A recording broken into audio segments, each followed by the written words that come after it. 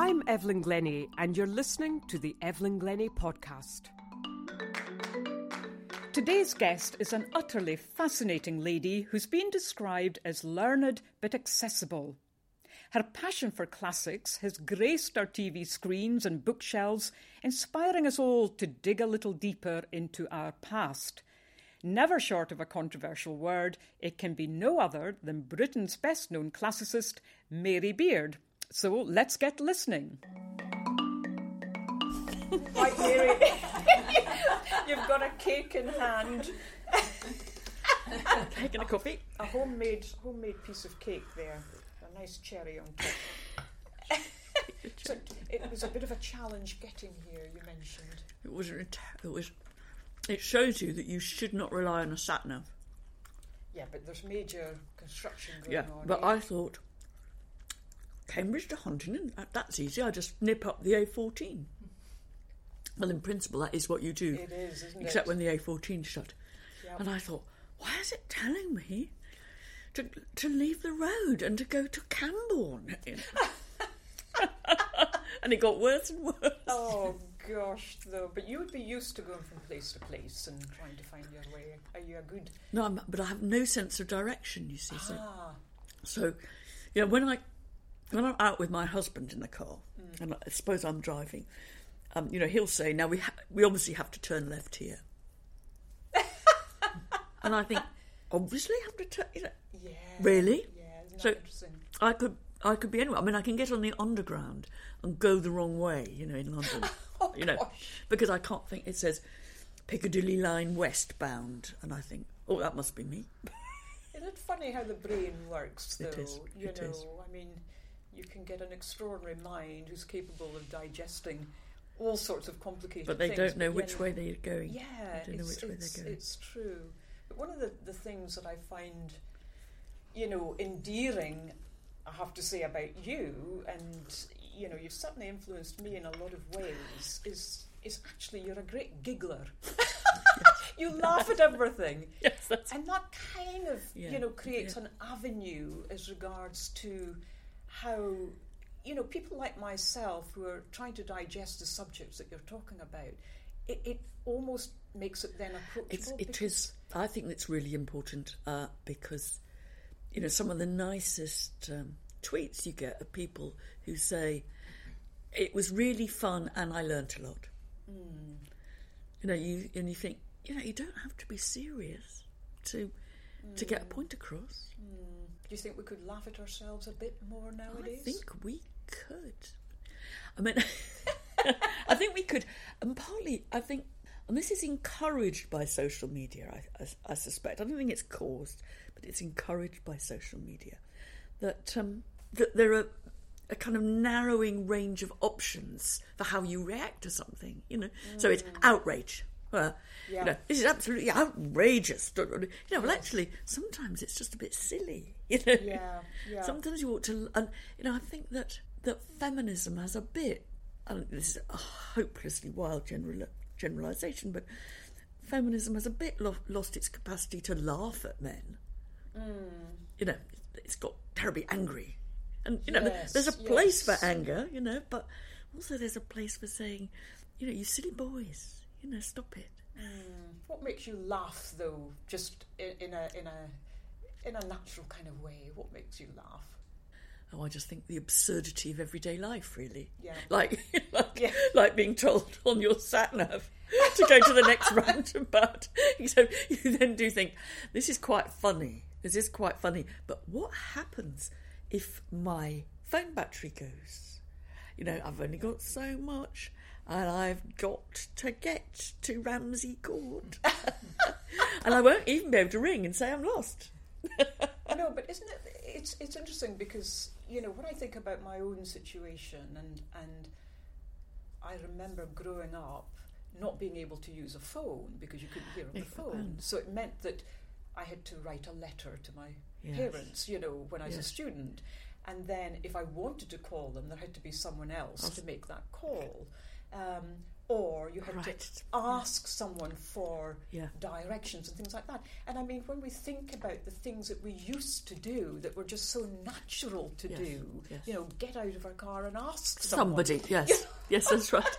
Yes. And somehow we feel, no, Yeah, we can't possibly do that yes, because yes, we no. might be giving the wrong kind of suggestion or something. I remember, I wasn't there, but my husband was we were living temporarily in California near San Francisco. And my husband and our son, who was then about 12, decided they'd go on a bit of a road trip into the mountains. And they were coming back, and the sat-nav ceased to work for some reason. I don't know why. And my husband, Robin, said that our son got really anxious because he said, how are we going to get back to San Francisco? And he said, well, there's many ways. One, we can look at signposts. They mostly say San Francisco. Or we could ask somebody. Yes. And this kid had not just thought, was so completely wedded to the sat-nav It's true. that he didn't, he just thought, if your sat-nav ceased to work... Yes, the whole world comes that was to it. an end. Yeah, no, it's interesting. And I mean, you are pretty active on social media, and For better or worse. better or worse, yeah. And I mean, has this been something that you've embraced? Have you found that you're hostage to it, or did you find that you had to embrace it in order to move forward, or is it a natural extension of you? I got onto it, and I only do Twitter, really. I mean, you know, I have a Facebook account and I have an Instagram account, but I don't look at them. Yep. So why Twitter then? Totally straightforwardly, I think that I work part-time for the Times Literary Supplement, and when Twitter started, it was a very journalistic medium. And we were all told to get Twitter accounts so that when we'd written a review or got a particularly good review in, we would use it for advertising. You know, we'd say, read the TLS this week because there's this in it. And I thought this was a bit silly, really. But, you know, this isn't going to last, I thought. But I was a good girl and I got one. And it was when you only had 140 characters, not 280. Yes. So it was really in the old days. But I kind of think that I've gained more than I've lost from it. Because it's now the medium when, well, just in my absolutely professional field, you know, if somebody hears about a new discovery of something somewhere, it goes on Twitter. Yeah. You know, and, you know, you used to go to conferences and find out all the gossip about what was happening and who'd found what. Now it's on Twitter. Yeah. And so I got into it because it was telling me all sorts of things that were really useful. Sure. Are you still a book person, though? Do you like to open a book? Oh, yes. Yeah, I can imagine.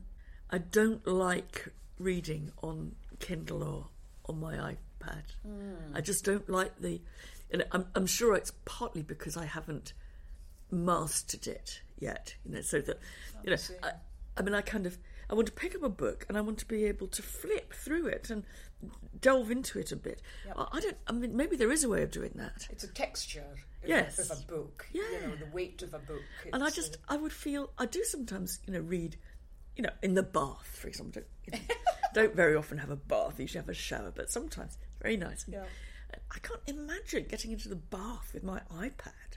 You'd kind of worry that you'd drop it. Yeah. I mean, if you drop a book into the bath, well, you know, so be it. But the iPad. But with the you know, the internet and the research that you do, I mean, do you find that this has, you know, been an advantage for you, or do you find that there's an awful lot of inaccuracies out there? Do you have to sift through, almost like a sieve, the information? I think it's... Oh, these cakes are brilliant. You're munching away there. Munching away. Yeah. I think it's... What it reminds me of is when I was at school, and it was just the very beginning of calculators. You can imagine a long time ago. And we were told that you should never use a calculator to do a sum. unless you had a rough idea of what the answer was. Because otherwise you'd have pressed, an extra naught and it would be absolutely disastrous. And to some extent, research on the internet's a bit like that. That's interesting. That you kind of have to sort of know what it is that you're going to find before you start.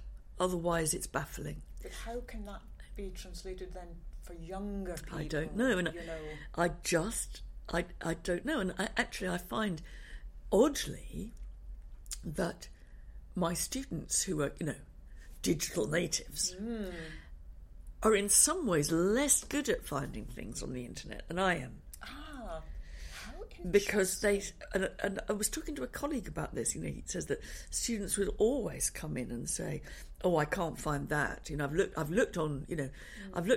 Googled it and I can't find it. And almost always you do. You kind of say, look, I bet I can. And we came to the conclusion it was because they didn't really know what it was they were looking for. Do you think it's that, or do you think it's they need the answer now? It's perhaps the reluctance to keep digging. I think perhaps it's lack of perseverance. But it's like a lot of people either tweet me or email me to say, dear Professor Beard, I wonder if you could help.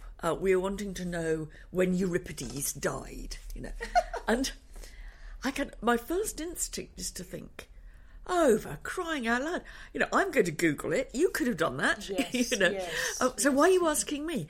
I've come to the conclusion there's two reasons. That one is actually they want that information from a source of authority. They want someone who they trust to tell them what the answer is. But I also think that, I just think, I'm just going to go to the wiki page for Euripides and it'll tell me when he died. I don't carry that around my head. But when everything about that character, Euripides, is strange to you, you do have this kind of sense that you don't know how to sift the information. You don't know, if it's on wiki, is that true?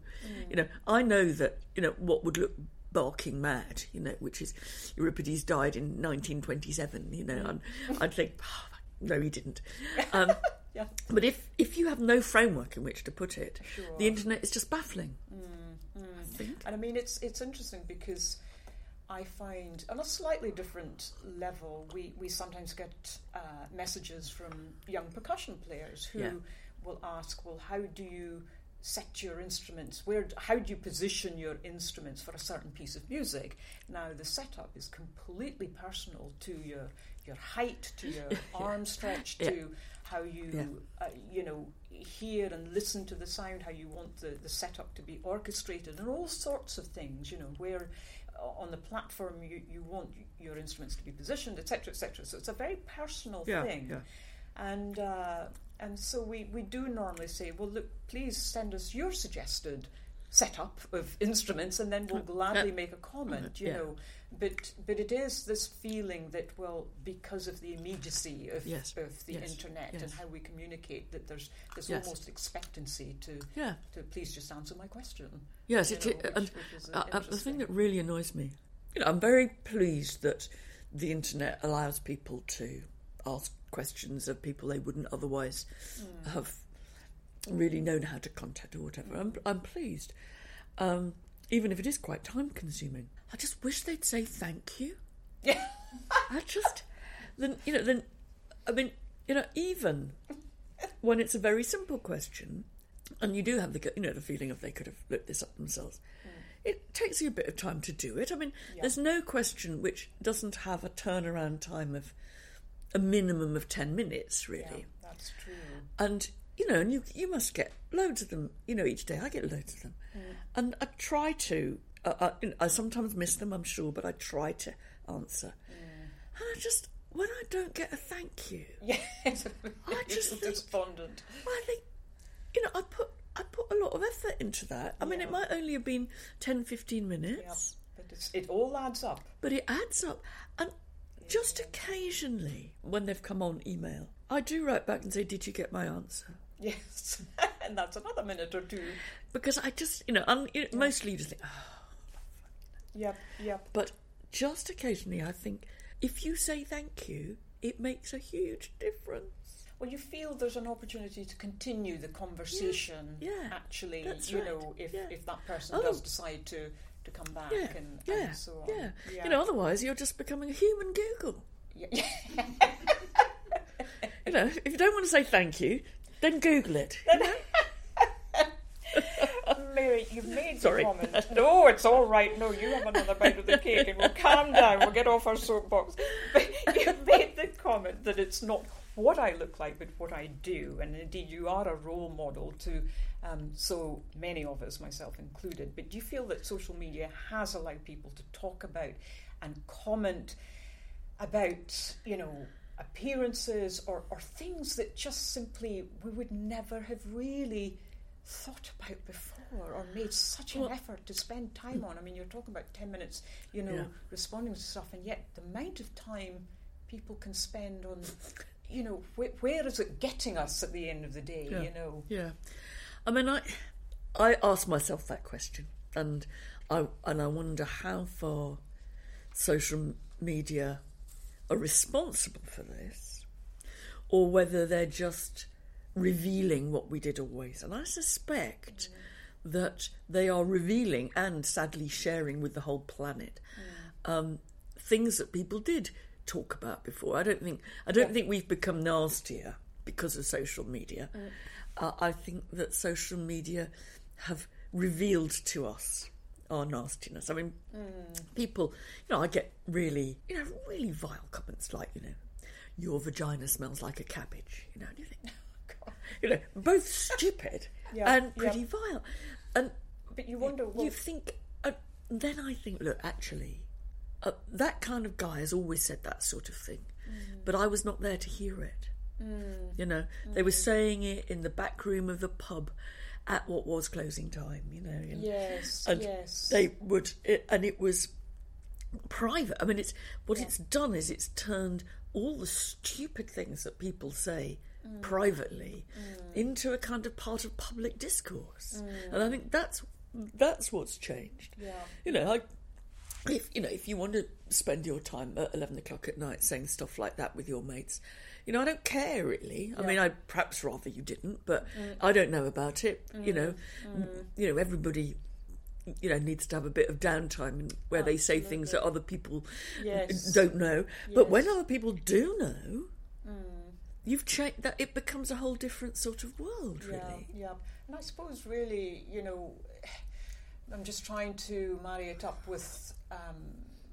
Again, thinking about being a musician and where you give a performance, and that as soon as you get on stage or do anything, that some people will like it and some people won't, but it is often the case where,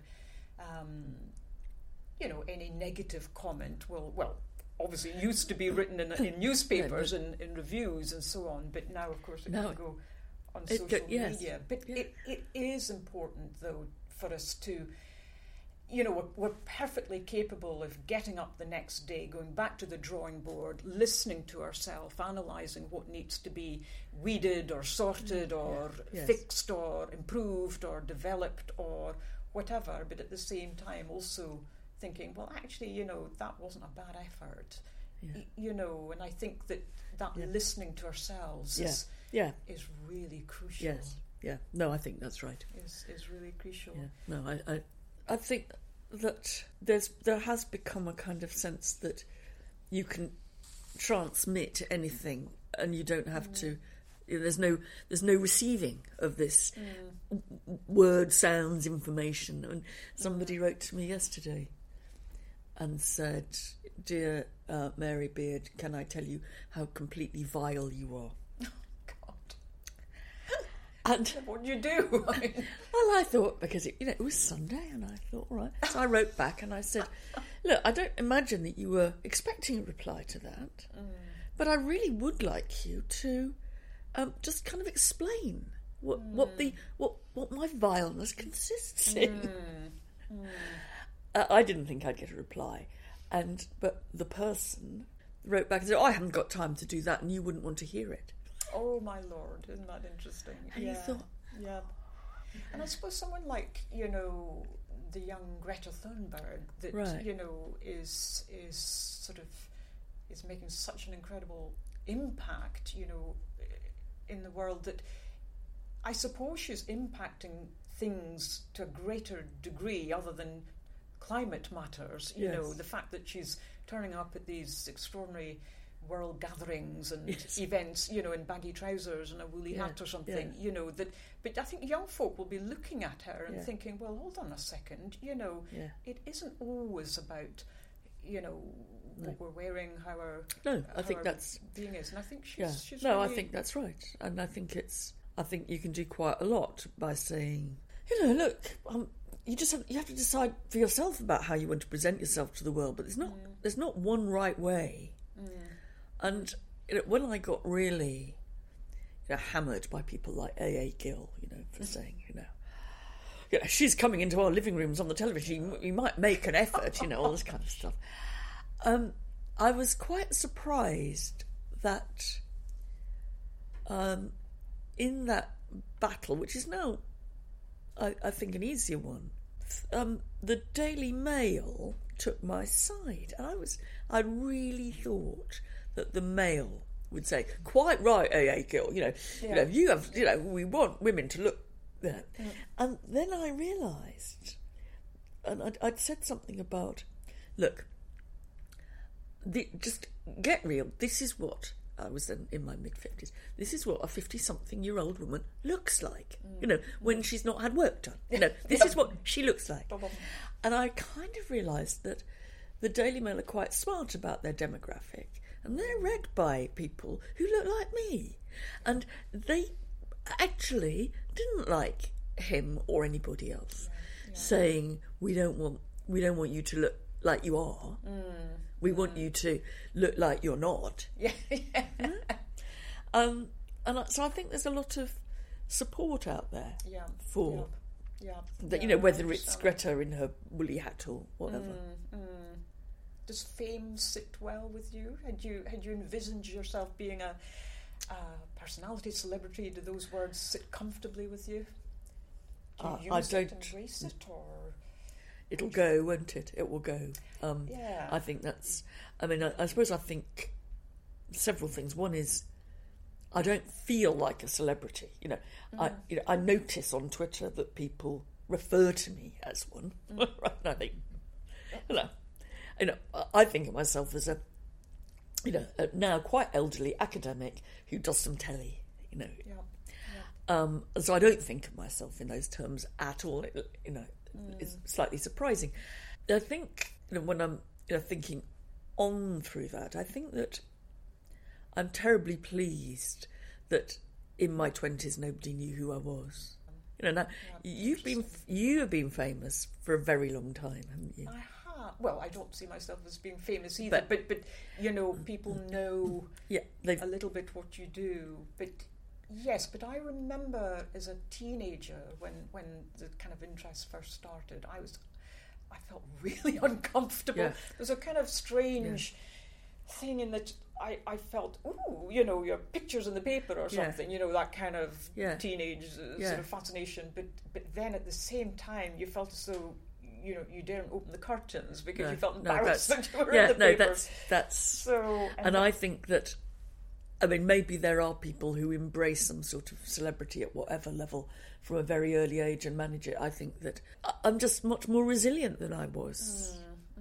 But I think it's interesting what you said about the fact that, fame or remembering or any kind of, recognition, it takes a long time to build that if that is your aim, but then 5 minutes it just disappears. And I think that that's another reason why I'm glad that what I do in the media or in public or whatever is a kind of I suppose I think of it as a bit of a hobby. Really, it's a bit on the side. That's what it is, and it will go because the kind of stuff that I do on telly. We know that fashions change. We know that your what BBC Two wants to put on for a few years, but then there'll be somebody else they want to put on, and they're not quite sure they want that. Do they really want Granny with kind of hobbling around? And they'll be very nice, but you won't get the gigs.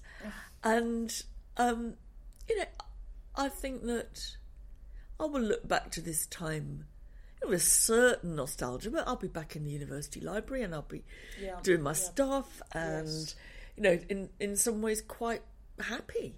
Perhaps in some ways more happy than thinking, oh God, someone's having a go at me on Twitter. But do you think that television has given you the freedom to tap into subjects in the way that you want? Yeah, I mean, I think it's a privilege in some ways. I think I think it's a privilege to be able to say, and this certainly won't last, I think it would be great to do a programme on such and such. Yeah.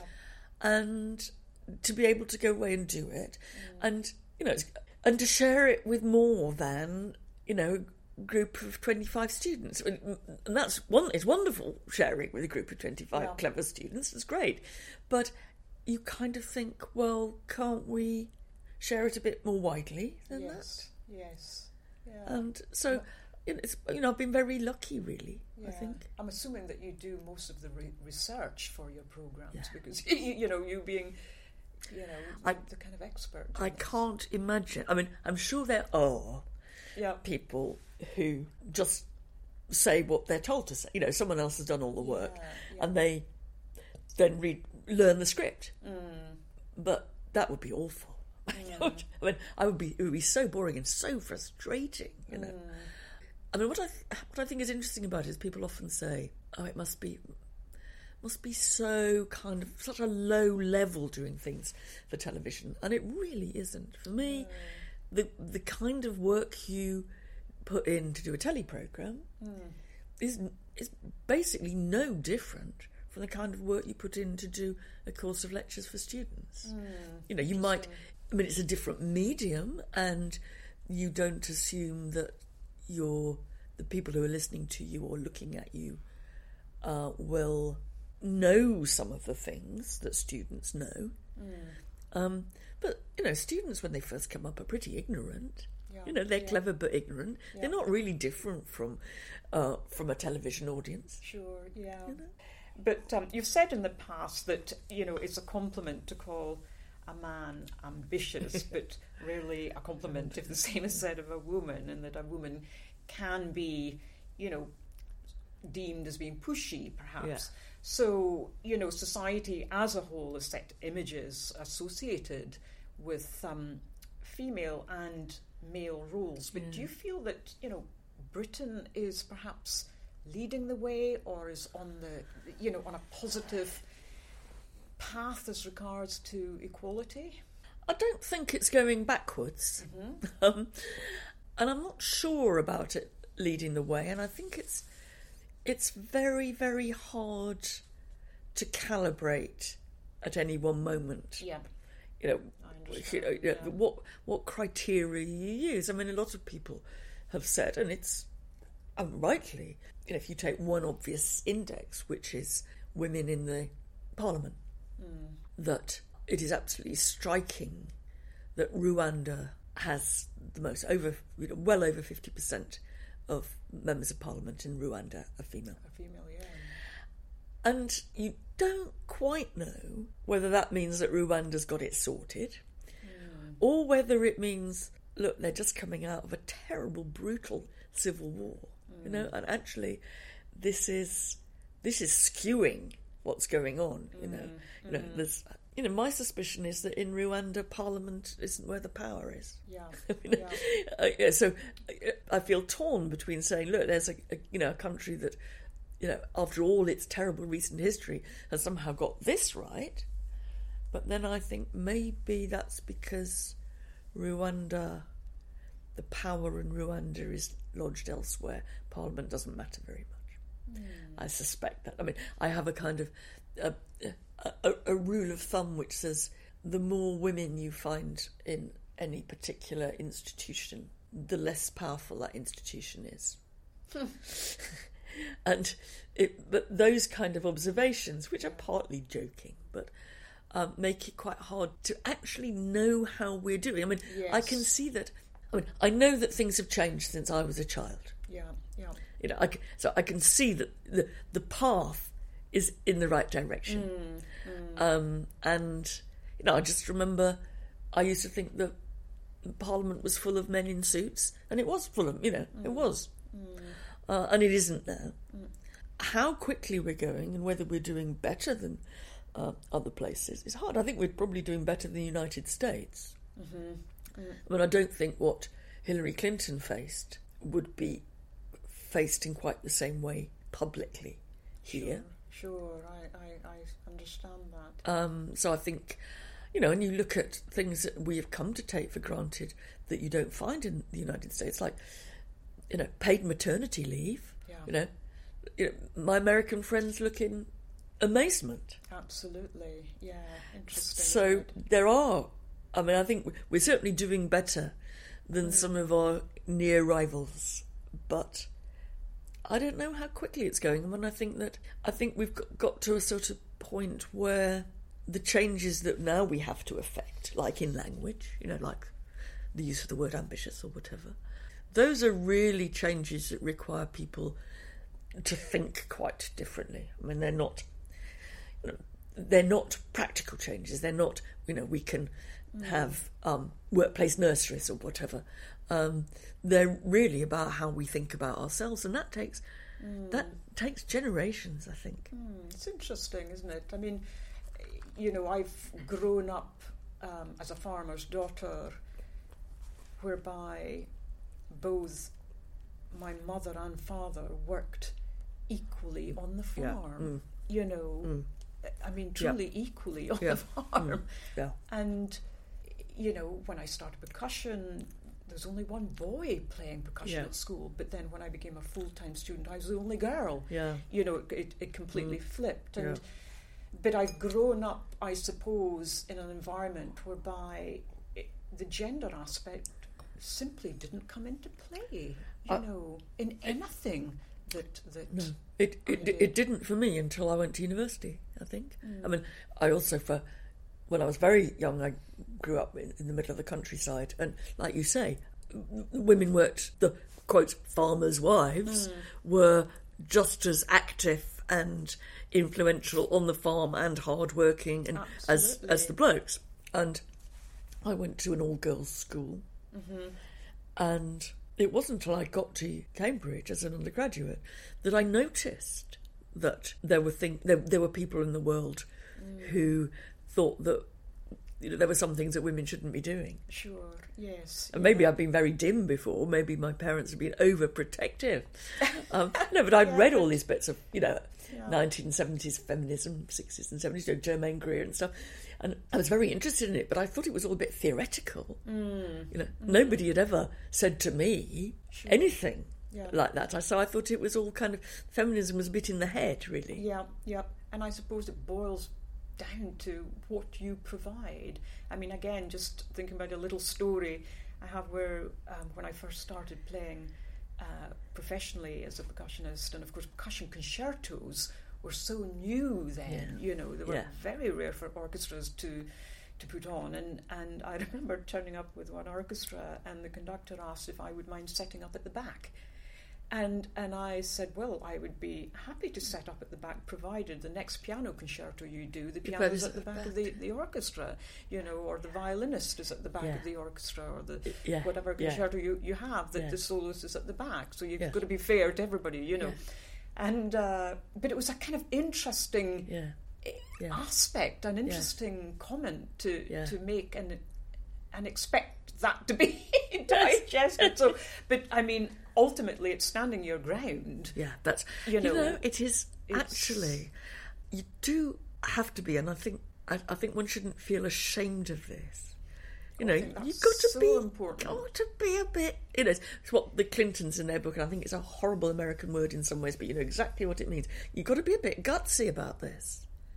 Well, it's almost as though I'm not even sure if gutsiness has to come into play. It's more, it's this is simply this. I mean, a bit of common sense. Yes, there's common sense. You know, yes, common sense. Yes, instead of gutsy, it's commonsensical. It's kind of common sense. But I do notice a kind of sometimes a sense in which my younger female colleagues, the ones I see on Twitter, really see it as not that they feel a bit kind of defeated by stuff, which I think they should just stand up to. I intervened in a Twitter conversation a few weeks ago where someone had said, fairly typical kind of young early career academics. They'd submitted an article to a periodical, and it had come back with various comments, some of which were wrong. The comments they had not understood, and there was a lot of stuff then on Twitter about, this is because you're an early career woman. I bet all the readers were men. Probably were, but and eventually I said, but just write back and say they're wrong. Interestingly, they turned on me, as if somehow, that was, why should we have to fight for it? Just say they're wrong, Yeah. Have you got to the point where you don't care anymore? Sometimes as years go by, I find that, sometimes I just say, something that might have bothered me earlier on. Now I just say, let it. Just let it. I think I feel less wound up with it all, I tend to find things, faintly amusing that I would previously, and I think it is about age a bit, that I previously would have got a bit cross about. And so when I kind of criticise, as I do sometimes, the young for just being cross about everything instead of thinking it's funny, that's probably what an old lady says. I probably is. But I think that it's, it's kind of, there is a sort of water off a duck's back bit of all this. Yeah. Do you think we're listening together as a society? Could we be a bit more tolerant? Is everything that we've talked about, due to that kind of underlining aspect? No, I think we're not listening, and I don't think social media helps in that. I don't think it's the cause. I mean, I'm not one to, it's a bit too easy, I think, to blame social media for everything. But I think we don't listen, and at the same time we don't try to persuade, and we don't get enjoyment out of disagreement. And to get enjoyment out of disagreement, you have to listen to the other side. And I think that there is a tendency to become a bit tribal, to say, I want to spend my time with people who I agree with. Well, actually, I like spending my time with people I don't agree with too. Absolutely. And I think that I think the world would be so appalling if we all agreed with each other all the time. If we were all nice to each other the whole time, we don't actually want a world like that.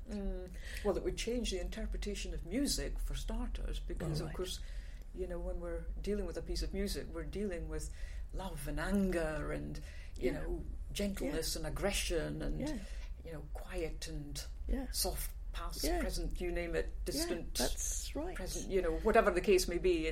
We need those emotions to. Any artist does. Do you see yourself as an expert or a specialist, or is there such a thing? Or well, covered with crumbs. I see myself as an expert in Roman history.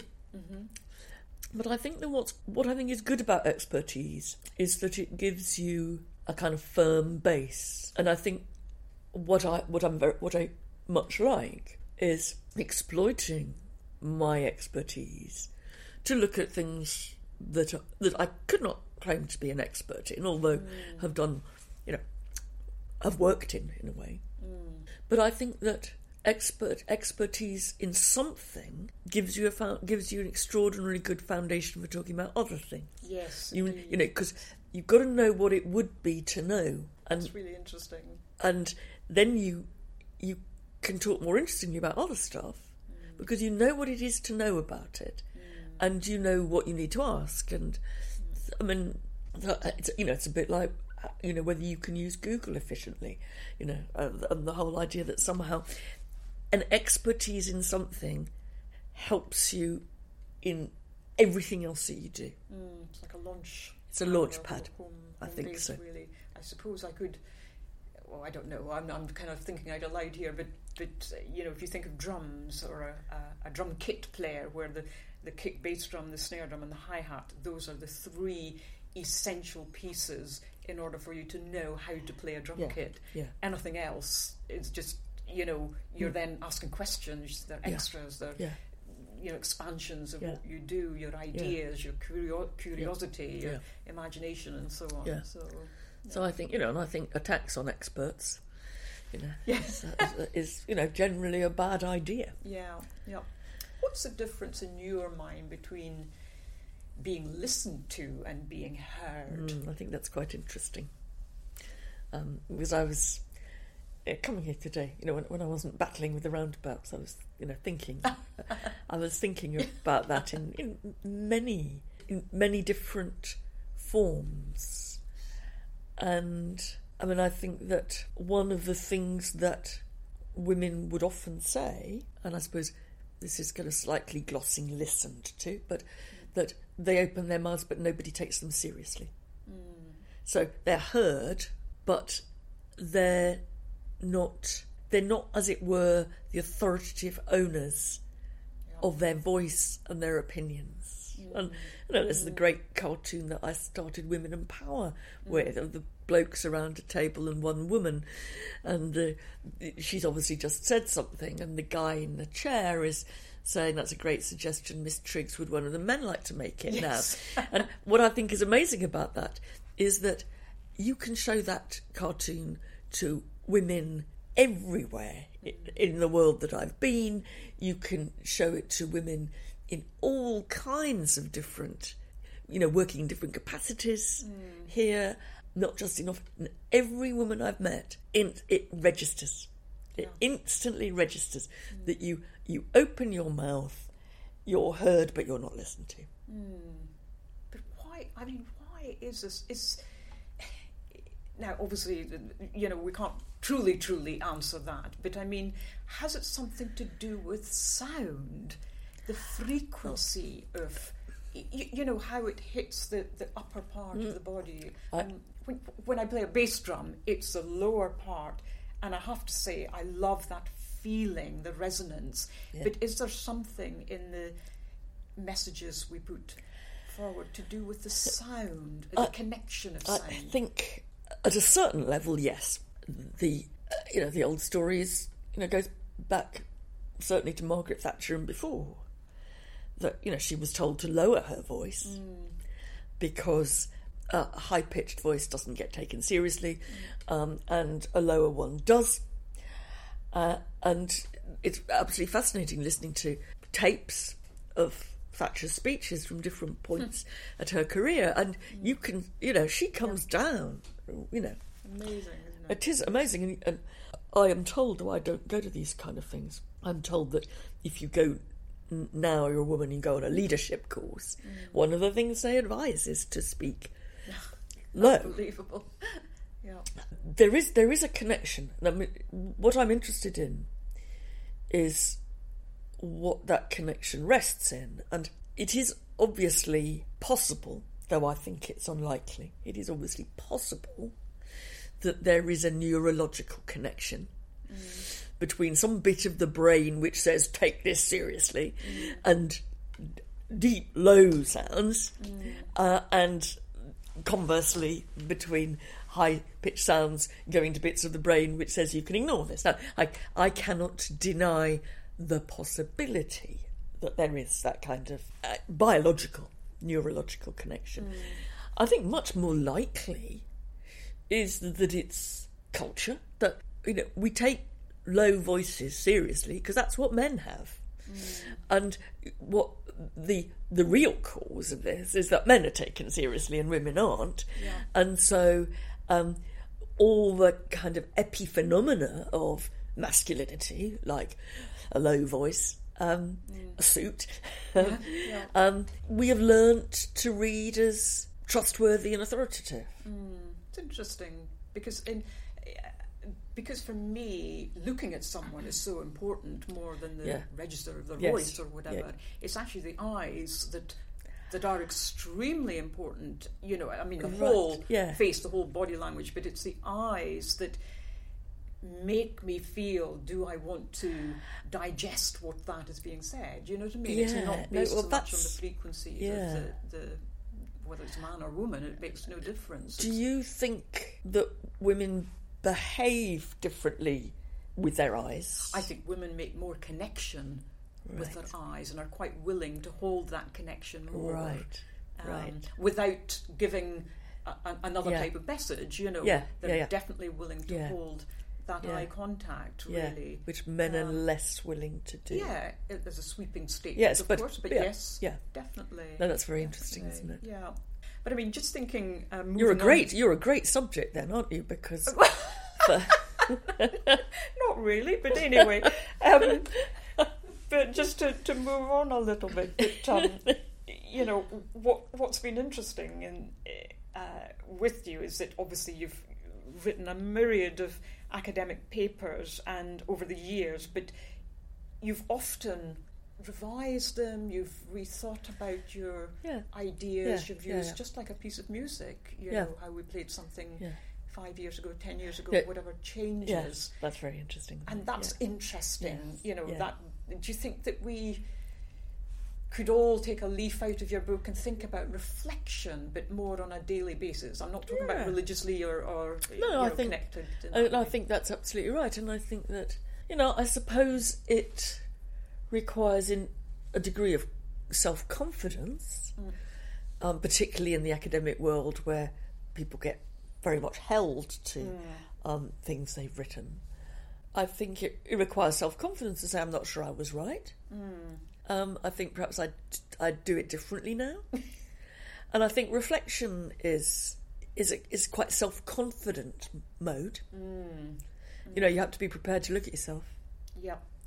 It's very interesting, that. And I think it's not always easy. Friend of mine always used to say, and fits rather with what you're saying, is that the best person to review a book is the author. Because they know what's the matter with it. And, you know, what's important is that they should be able to, formulate what's the matter with it. And so when you read other people's reviews of your books, you're all the time hoping that they haven't spotted what you know the fault is. Yeah. It's funny that, because yesterday I was reviewing a piece of music that I hadn't played in a number of years, and I discovered that I had misread the rhythm throughout the whole piece, or the 90% of the piece. And so all my past interpretations of this particular piece of music is now on the internet, and not a single person has noticed this difference from the notated page. But I've grown to quite like this difference, as it were. And then I thought to myself, I'll just sort of have a real look at this again, and which I thought I'd done the first time, of course, but and realised that there was this tiny difference that gave it a completely different lilt, actually.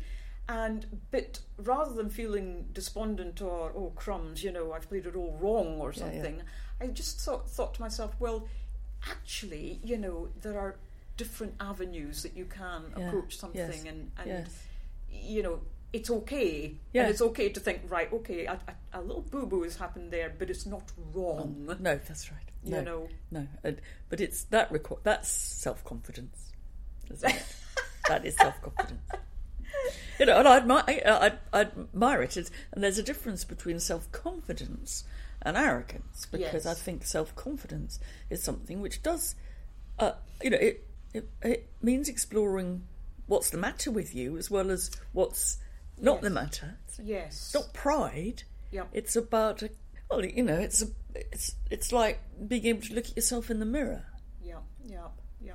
I think it's also about respect of what you do, and knowing that there's just a never-ending journey here. Yeah, no, I think that's. I mean, and I think that so often women are encouraged in some way to act a part that they're not. To protect, to be wild overgeneralisation, but to be a woman is to be a pretense in some way. You have to adopt a style of being which you don't feel is you, and that's that goes from everything from makeup to how you sound and how you look. And I think that self-confidence is when you recognise you as you. And what I am struck by when I look at myself on the telly, which I don't very much, it seems a bit sort of self-regarding, narcissistic. Yes, it's a funny feeling. But I know that when I look, I think I think that's me. That's me speaking. That's me. So I haven't been turned into something that I'm not. I mean, sometimes I think you could have done that better. That didn't go very well, or that was a really good point. So it's not a judgment which kind of comes down to praise, but it's kind of recognition of self there. And I think that goes very much for the confidence to speak out. And when I was much earlier on in my career, people now find this completely amazing because I don't shut up really, but I would go to seminars and I just could never speak. I had things to say, but somehow I could never get in. I could never actually insert my point. I couldn't, and I know a lot of women at the time, and I think still do, found that they couldn't. It wasn't that they hadn't got ideas, but the way the conversation went in academic discussion didn't have a part for them. And now I find I don't have any problem. And people often say, well, so how did you manage? How did you go from what happened, which meant that at a certain point you couldn't say anything, even though you had things to say, to being able to. And I think, well, the truth is I don't know what happened, but one thing I do know now, and that is different from what it was like for me 40 years ago, is that when I speak in a seminar, it's a bit like I'm looking at myself on the telly. It's me speaking. I am speaking. I hear myself. I know that's me. I am saying, and I think that when I was much younger, I was pretending to be somebody else. Really, how do you get it? Excuse me, or whatever. You thought there was a kind of script that you had to adhere to in order, and of course that made it feel very odd. You felt like an actor, not like you, and I think the difference is that I stopped pretending to be an academic with all the things that I thought I ought to say and all the kind of bits of rhetoric that but sir, I stopped all that, and I just started to, and somehow I was able to speak and hear myself speaking as me. And I think, rather than hear the words coming out of your mouth, I'm thinking, who's that? But just thinking about your writing, you did write a book called Good Working Mother's Guide years ago. But what were the challenges in being a working person and a mother? I mean, it was so exhausting that I can barely recall it. My gosh. I know that it was, you're very excited, and I suppose the pleasure of your children tends to outweigh the sheer exhaustion of having them, I think. And I remember when I think that's my daughter, she's the older one, I remember kind of just spending, the days would pass, I was back at work, still breastfeeding, and you'd get in the car, go and teach students, come back home to breastfeed, go back, and it kind of, I suppose you're kind of slightly anaesthetised. Yeah. I got to think that was normal. Yeah. No, it isn't. No, it's fascinating. I don't have children, so it's hard for me to really understand the challenges that people like yourself would have gone through. And I think I was lucky because I was at a women's college. Yeah.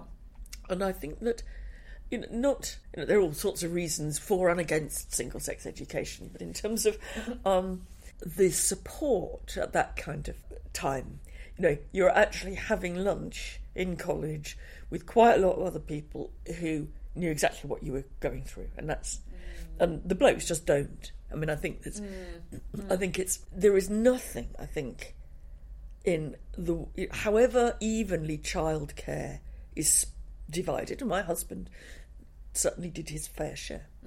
But however evenly it's divided, there is something, and I think it's cultural, but other people would say it was biological.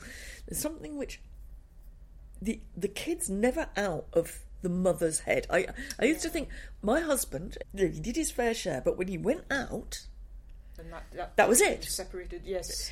Whereas it was really interesting, being at a college full of women who were sitting there thinking, oh my God, I forgot to pack the bally shoes, and you could see that it never stopped. It never stopped for them. Yeah.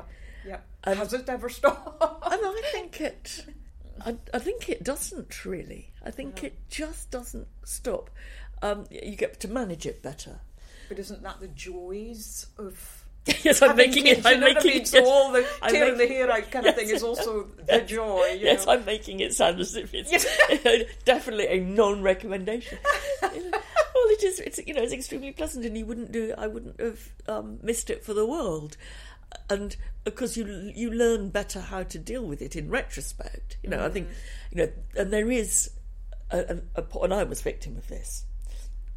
An appalling kind of macho, I'm going to do everything and it's not going to stop me, and I think if I had to recommend anything to somebody, it would be, you don't have to do everything. It actually doesn't matter if you miss a couple of meetings. It really doesn't. Sure, yeah. So prioritising. And do you think it's easier for women nowadays in the workplace, to start families, to have the understanding from employers, I think it's formally easier. I mean, my daughter's just had a baby, and she has longer maternity leave than I did, and there are more nurseries, and she didn't have to kind of fight her way into childcare, and more ways to keep tabs on the support system, you know what I mean? Right. Through and there's that's right. That's right. Yes. Interesting. But I don't think it's. I think it's still very.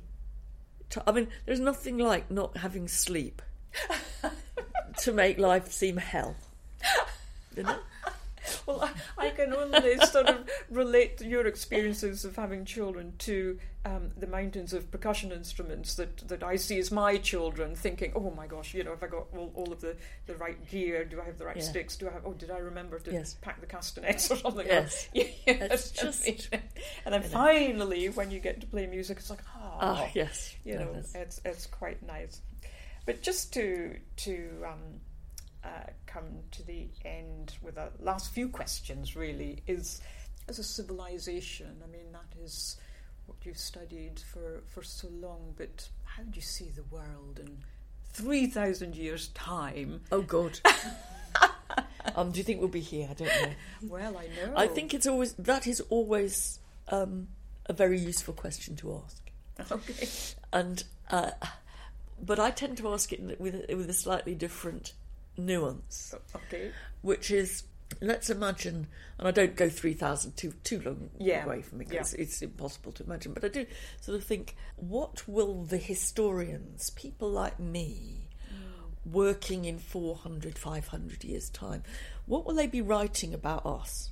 Yes, exactly. What will they think is really weird?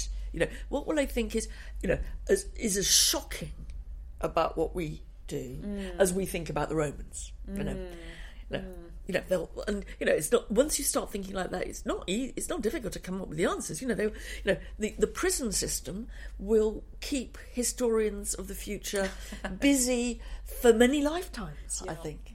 Why did they bang up so many people at such vast expense and turn them out more likely to commit crimes again than they went in? Right? What was it that made them think that was a good idea? Sure.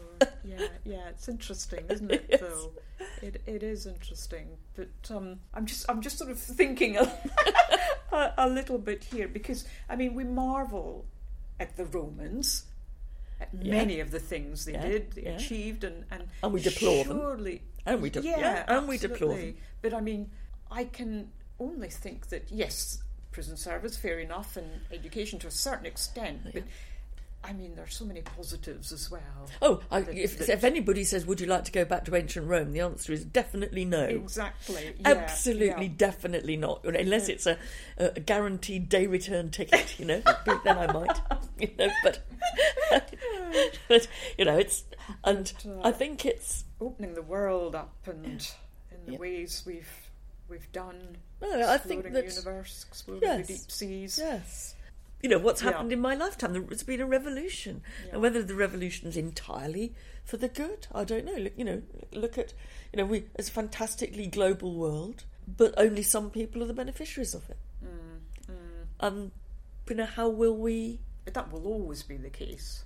That's life. That's human. Unless we become robots or something. That's very accepting of you. Oh yes. It's one thing to say, well, it's always going to be like this. There's always going to be differentials. But I think that, one thing I'd like to do is make the elite aware. I think I would like the privileged now, or in the Roman Empire, or in 3,000 years' time. Like the privilege at least. If we can't eradicate it, we might at least be aware of it. Yeah, no, it's really, really interesting. Mary, thank you so much. I'm just going to end on one little note, but I believe we have both been, in the past, invited to participate in Celebrity Mastermind. Yes. Now, I have every right to decline that, which I've done twice, because I don't think I'll be able to answer a single question.